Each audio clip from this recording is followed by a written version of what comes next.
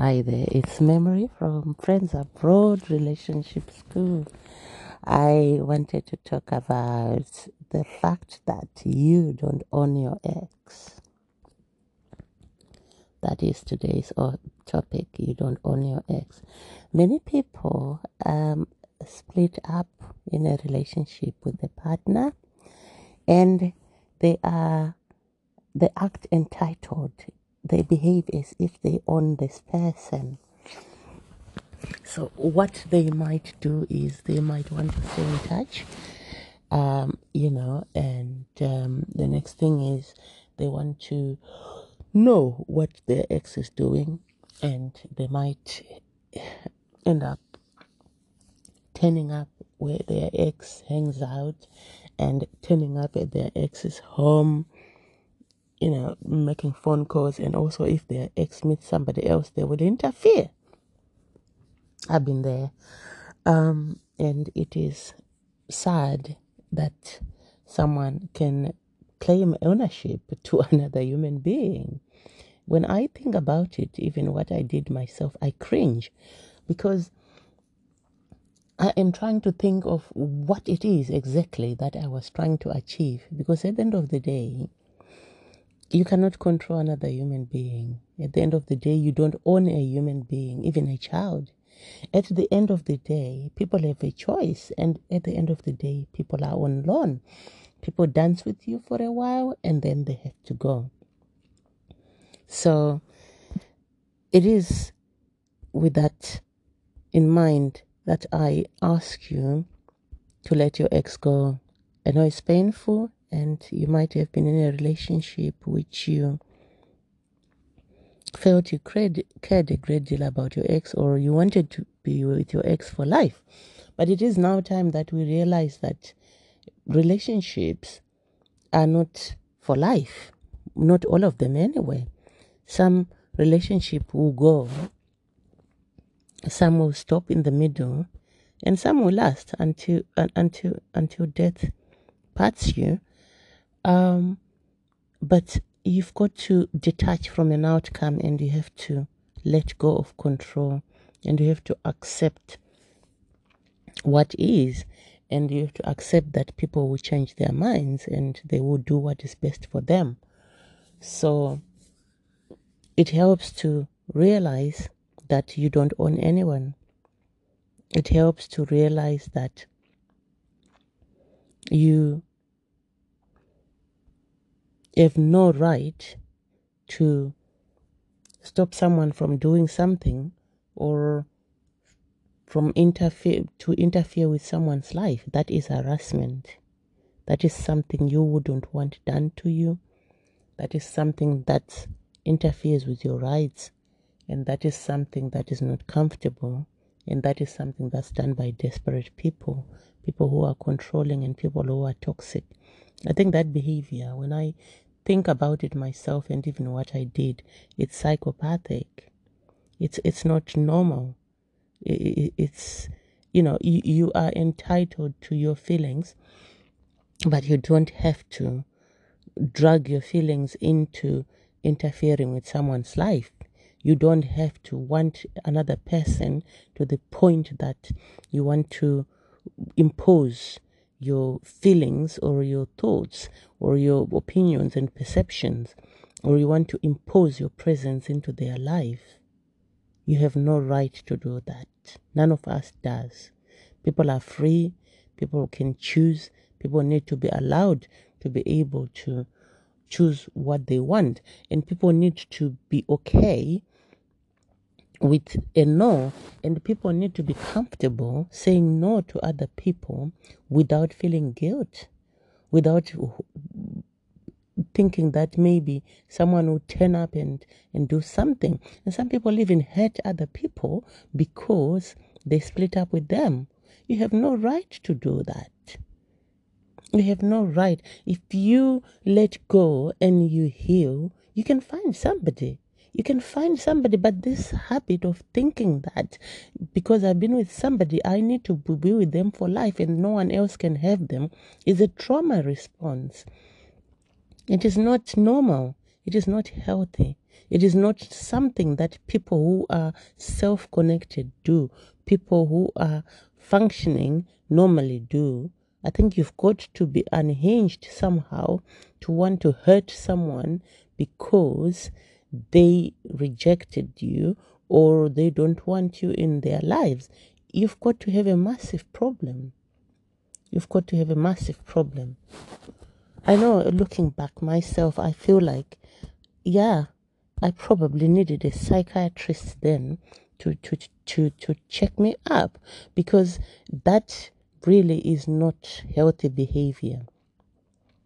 People who are okay in themselves, people who are peaceful, people who are accepting of external locus of control and the fact that life happens, people who know that there are things that are going to happen that they don't agree with, will not have a problem with rejection, will not have a problem with someone saying no, will make sure they grieve the loss, but they still move on, because that's all you can do.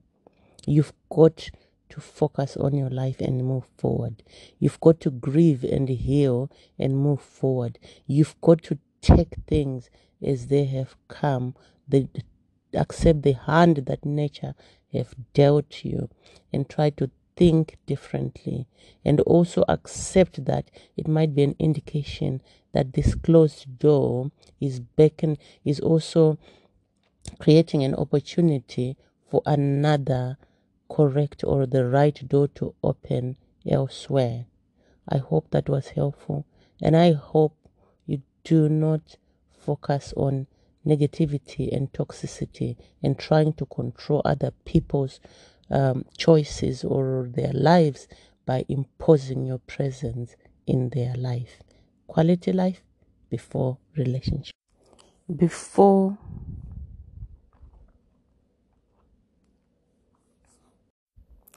Hi there, it's Memory from Friends Abroad Relationship School. So I just wanted to give you a tip about self-regulation in your relationship. So I'm going to call this before you send that message, right? Because this is based on an inquiry that I saw on one site, where someone shared a very long text message that they had sent to a partner or somebody that they were dating, and it was quite concerning, because I am of the belief that they hadn't reflected on that text message before they send it. And they were accusing this person of ignoring them, of not understanding their issues, of putting them in a position that they don't want to be. But who does that? Who puts you in a position that you don't want to be? Because you choose your actions. You're an adult. You're not a child. So you can't be accusing someone of doing something because of how you grew up. They need to understand your traumas, and they shouldn't ignore you. They shouldn't be hot and cold. Well, that's not how you ask for anything in life. Because if you send me a text message like that, I'll block you, or I'll ignore you, or I'll simply tell you, this is not me. Because the thing about it is, I might be inclined to respond, but the problem is with responding to such a thing is it just makes conflict escalate. People who send such messages might not really understand healthy communication. So sometimes you might feel like, if I respond, this is going to be going on and on and on. So I'm better off not responding or blocking. Here's the thing. You are an adult. You don't just fire off text messages. No, you don't. People believe that they are entitled to just express their automatic thoughts and feelings. No, you don't. Because if we all do that, we would be living in a more toxic world than it is. We need to reflect on what we need to say before we say it. Reflect on your text messages or your phone calls. Does this sound healthy? Why am I sending this message? Or why am I thinking these thoughts? Does this warrant a text message or does it need a conversation? If I were to receive a message like this, how would that feel?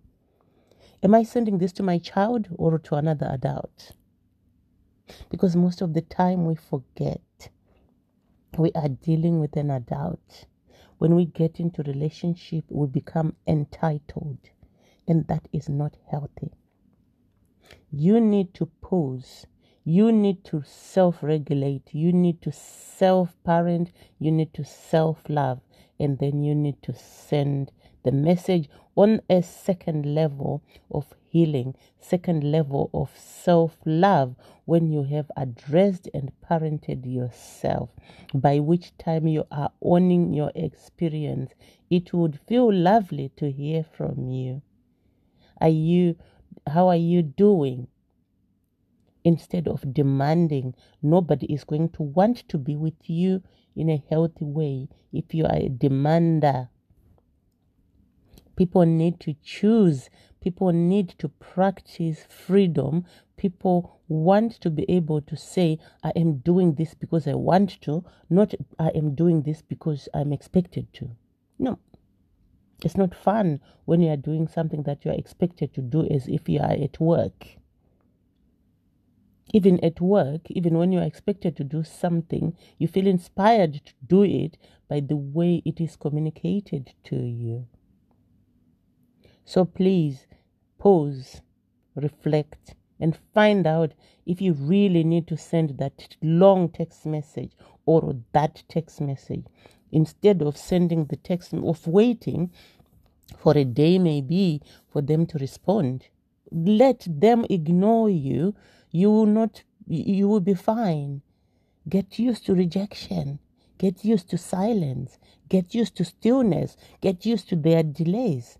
And if they realize that you are not attached to an outcome, they will step up if they are the right person for you. And remember the key word here, if they are the right person for you. You do not teach people, adults, manners. You don't teach adults how to love and who to love. You don't teach adults how to communicate. It's not your job, especially if it's someone you're trying to have a relationship with. They know that they chose to be in a relationship and they know what to do. So let them go and let them choose. I hope that was helpful, and I hope I'll see you soon. Quality life before relationships. Bye. Hi there, it's Memory from Friends Abroad Relationship School. So today is Wednesday, the 30th of March, 2021. I wanted to share some tips on what happens or what you need to do if you have a man and he's not paying for dates. Maybe you are a high-earning person, a woman, and he is not making an effort to pay for anything, and he's got the money and he just is not making an effort. So here's what you can do in this situation. The first thing you need to do is you need to realize that if you've got a great job, maybe doing very well in your career, you need to ask yourself why you can't do very well in your relationship also. What I'm trying to say is this. Sometimes we tend to separate our talents at work from our talents in relationship. We don't realize that relationship requires skills.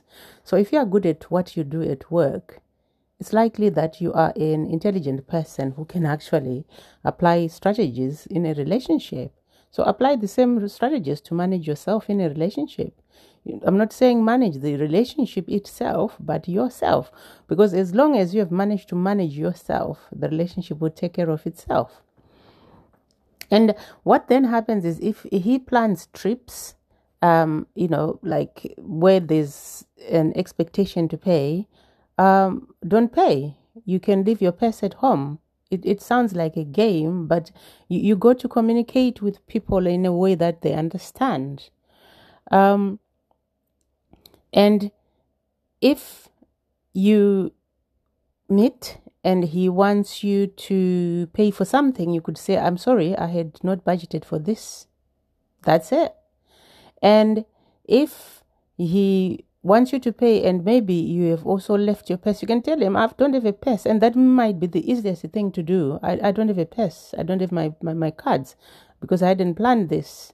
So, I hadn't thought to carry my cards. And it would be lovely if you, if in future you let me know whether I want to pay for something so that I can prepare money for it. The other thing that can also happen is that when you pay for things, someone can actually get comfortable. This is common also with women who are highly paid and successful. They might decide that, I've got my money, so I'm going to pay. And they keep paying. And some people take advantage of that. And then at some point you feel resentful because you start noticing the gap. So stop paying and do nothing. Don't offer to pay. Because if you are paying, there is no incentive for him to step up and pay for the dates. If he's not paying initially, rather than put pressure on him to pay or anything like that, you can start to have dates in the park or somewhere cheap that he can afford, or when there won't be any quarrels about money. And what also needs to happen is this the relationship that you want? Is this the person that you want to be with? Where there's going to be problems around getting money out of their pocket. I'm not saying you should be after a man with money. You also have your own money. And, at some point you need to use it. But men inherently are providers. And it doesn't matter what the modern world is saying about this. This is why men propose. This is why men penetrate women. It is what it is. But it's about creating a balance, and also having open channels of communication where you know what's going on, rather than someone just taking advantage.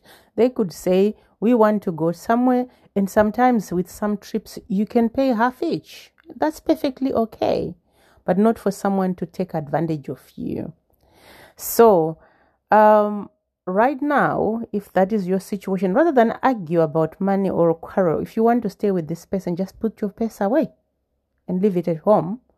And also, if he offers dates, you can say, since maybe we had a challenge last time about payment, is it okay if we go to the park or somewhere where we can, where it's affordable?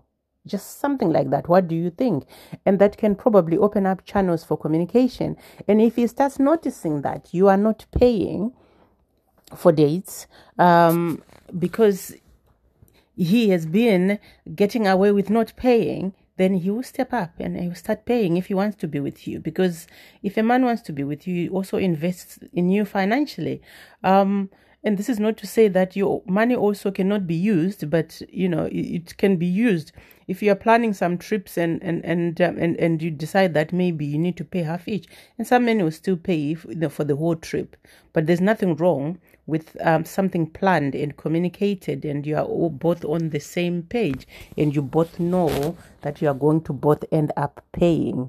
That is what is important. Otherwise, if there's no such communication, someone might be trying to take advantage of you. And also, being a successful woman with money, don't flaunt your money. Your money will not buy a relationship.